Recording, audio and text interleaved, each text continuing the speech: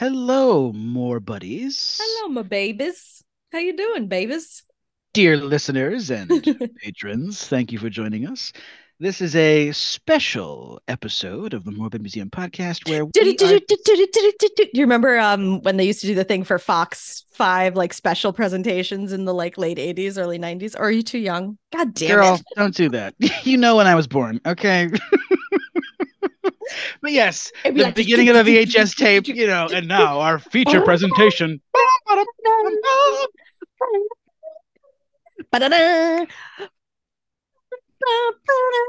Anybody who is my age will know that's the HBO opening music. It's like I'm there. Um, Thanks. today's Anyway. episode, today's episode, we are doing a special presentation, a special discussion about the world living history.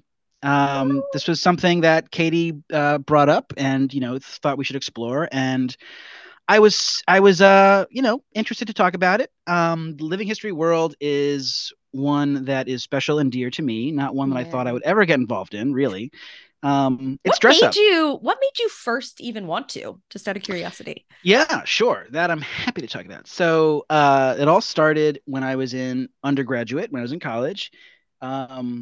Dating myself, it was 2009 or 2008, actually, to be precise. And that was around the time when Barack Obama had been elected. And it was also 2009 was the bicentennial of Abraham Lincoln's birth. Mm, take So it was me a big back. time in America. Take me back. Take me back. So it's a new age. The economy is but politics are looking really good Uh, optically. Eh? So I went to school in Connecticut and I went to a state school. And the governor at the time, Jody Rell, mandated that all of the state schools do something to commemorate the bicentennial of Abraham Lincoln's birth, 200 years of Abraham Lincoln. So my political science professor, who was my mentor, knew that I had a theatrical side. I had been doing plays all through college. And he mhm. said, "What do you think about doing a Lincoln Douglas reenactment? You could be Stephen Douglas, obviously, me, a short, I did not round. know that was your first. Yes, that was my first. So that's how it started. So You a never friend of mine, forget your first. you never forget your first reenactment. You never forget the first time you inhabit the fat body of a historical figure. Um, so sounds better than it You is. sound like Gary Oldman doing a character. So so my friend and I we put together a like modern adaptation of the Lincoln Douglas debates where it was two I love that. podiums and like readers theater. So we had Yeah. binders and we cast our friend as like a moderator. So the moderator were kind of like, and he was like of 21st centuries. He would like chime in and be like, "Gentlemen, please get back to the issue. So Kansas slavery." And like, because the So debates were cute. like the debates were so long in real time Yes. and they were so not suited to 21st century tastes. So we The tried to Lincoln Douglas boil. debates is like a It's little huge. book. They were like Yeah. hours, these like Yeah. huge oratories, and they were just incredible, which just is humbling as a human. So Of we would course. make it like we made it like an hour long. And what was really fun, which really hooked me, was we did a Q&A after the fact. And we did a I love that. Q&A in character. So I was like a pig in shit. So I was living for this. And there's like 13 people in the auditorium. It's like nobody there. I'm related to like three-fourths of them. Yes, my mom and dad, my sister was there, my brother. We all took a picture. They had a great time. There was video.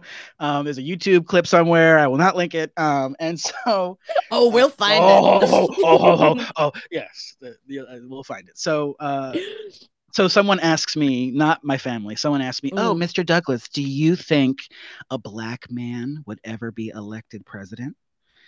And in fiery indignation, as Stephen Douglas, I said, "Hell no! But You shot them. if he was, he'd be part of Mr. Lincoln's Republican Party."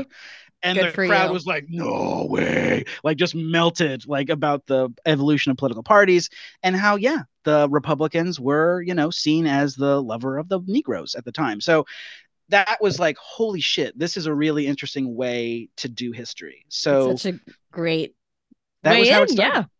Yeah. It Yeah, really works for a lot of people. A lot of people love the theater woven into their history.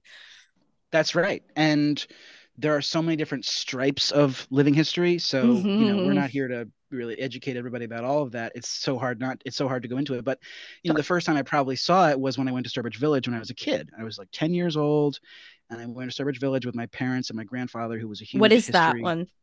old Sturbridge Village. Yeah. So that's near, it's in like southern Mass. So it's like over the Connecticut border, about half hour up into like Mill Country.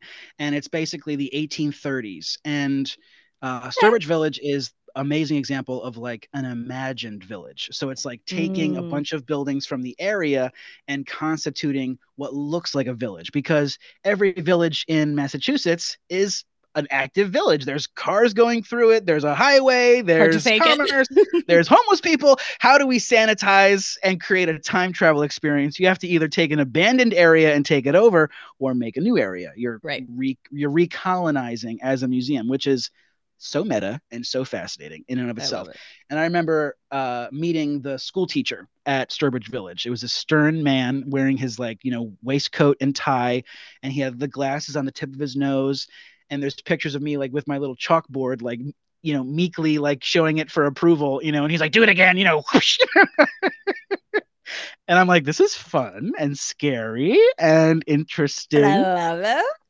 Yeah, so I graduated college and then I couldn't get a job because the economy sucked. And so I went to grad school Yep. and went to school for history, for public history in particular.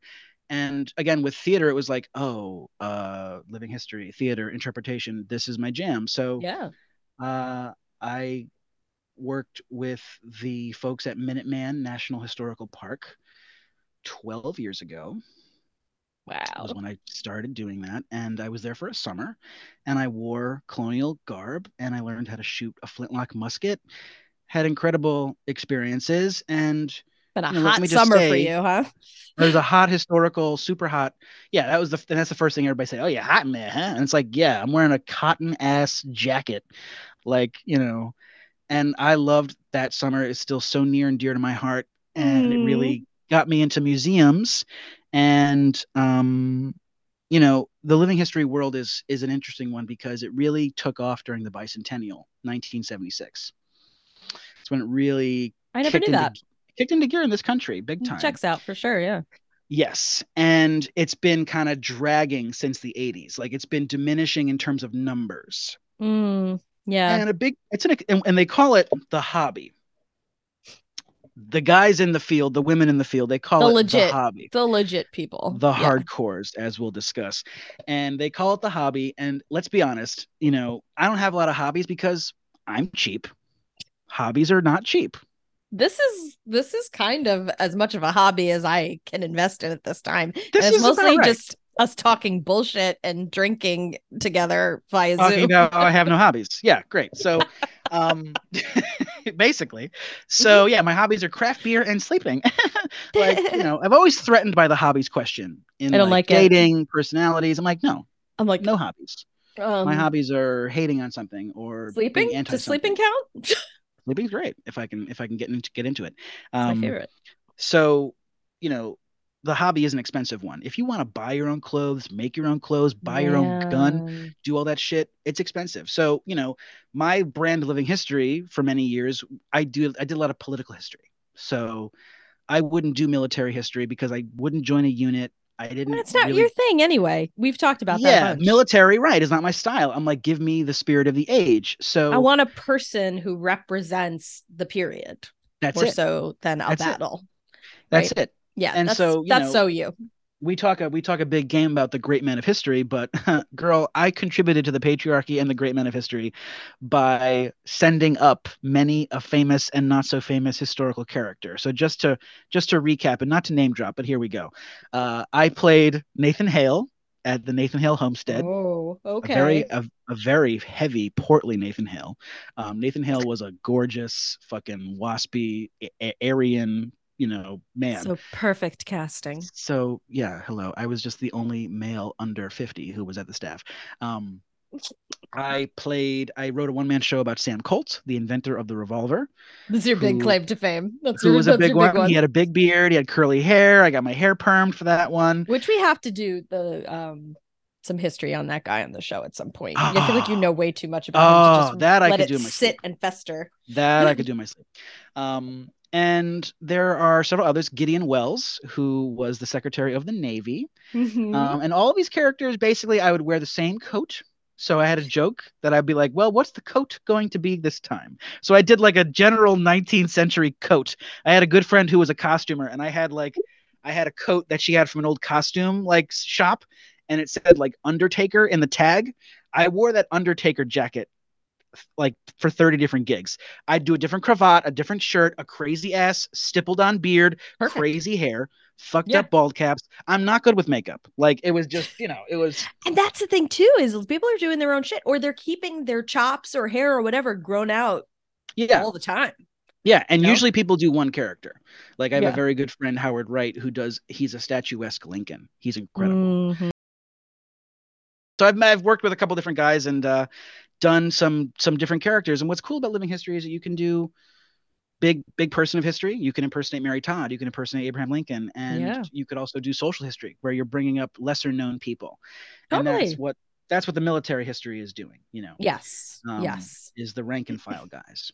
I thought we could focus our attention on a special text that I read that first summer when I worked at Minuteman National Historical Park. My manager, Jim Hollister, assigned this book, Confederates in the Attic, which is by the late great Tony Horwitz. A terrifying title to conceptualize. There are just Confederates in my attic. A little threatening, and the guy on the cover is a little threatening as well. That's pretty threatening. Yeah, very and scared of him. That's a reenactor. That's not a historical photo. It's pretty good. Yeah.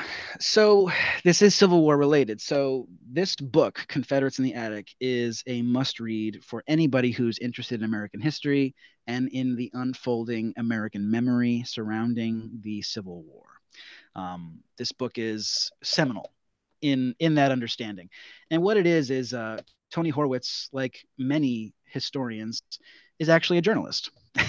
The good ones, yeah. So exactly. So like your David McCulloughs and a lot of these guys cut their girl teeth Candace, who I love.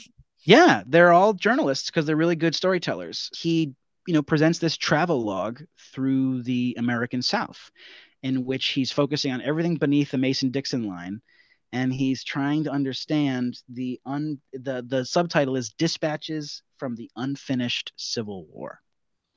Ooh. Yeah. And this is written in 1998, y'all. So wow. This is very ahead of its time. And the Civil War is 125, 30 years ago from that moment. So it's a long time ago now. So the titular character in Tony's book is the guy on the cover, whose name is Robert Lee Hodge. So Robert Lee Hodge is a Confederate reenactor. So these guys wear the gray and they march into battle, and they are honoring more times than not the heritage of their ancestors. They are reenacting what their forebears did. Cool. For all kinds of different reasons. Now, what's important to remember about these guys is that, they are doing what they're doing, but how they're doing it is endemic to a lot of Civil War living history, dressing up like people from the past, pretending to be people from the past, what we call time travel. Sure. And that's what you're trying to do. You're trying to simulate what it was like in the past. Now, you and I know, as museum professionals, as managers of practitioners of history, there are limits. Time travel is not real. You can't actually do it. We have not figured it out. Don't tell everyone our secrets. Like, I know because I write my department's budget. We can't afford to give everybody the right kind of shoes. We can't afford to give, and you guys are having your own little glory over there. We shoes. We need shoes. We need shoes. That'll be $17,000. Okay. So everybody, black cuss. Shoes, black or brown. Do the best you can. Give me a nice. Bitch, I work somewhere where the women were wearing Nikes for fuck's sake. Like that's the other thing, guys. Living history is a spectrum. You have your tiny little nothing poopy doop little historical houses where people are literally just like wearing an apron and a New York Yankees t-shirt, and then you have fucking Colonial Williamsburg. So yeah, there's a spectrum. And as I said, it's expensive. So it's expensive for a personal practitioner, a hobbyist, and it's expensive for museums to run that way. So yeah. So your Williamsburg, your Sturbridges, your Jamestown, your Plymouth Patuxent, those are the big baddies, and they can afford it. Luke, I think that I didn't really encounter it, now that I think about it, till I was in high school. When I went to Colonial Williamsburg. I don't think I'd seen like legit living history till then. And I mean, if you're gonna start anyway, I started too high. That was the problem. Yeah. We aspire to everyone. I mean, God. We like you and I have talked at length of our love of the now retired Thomas Jefferson that they had there for forever. He was amazing. Mr. Barker, yes. That's his career. Like, that's incredible that this is really a dedicated career for some people. But what you're talking about with these Confederates is this is a combination of heritage and lineage and perhaps still holding on to some ideals. Yes, it's extremely unpalatable. So toxic. Yeah. So let's talk about some of the titles. So and I think you and I would agree, like, we describe the kind of work we do, and sometimes people say, "Oh, you're a history buff." I am rebuffed. I am rebuffed by the term history buff. I'm not comfortable being called a history buff. I'm not comfortable being called a historian. Like, those two terms make me equally uncomfortable. I am someone who I study history. Right. And so I'm a student of history. Exactly. That's a great way to default. We're always learning. Yes. And so, depending on who you talk to, some of these guys that Tony Horwitz is enmeshed with, he kind of gets to be on behind the scenes with these guys. Yeah. And he's like, he's like chilling with them over like fires and like camps. And, a lot of them even hate being called reenactors because that term is also loaded or it's too simplistic. And so the words we would use are living historians.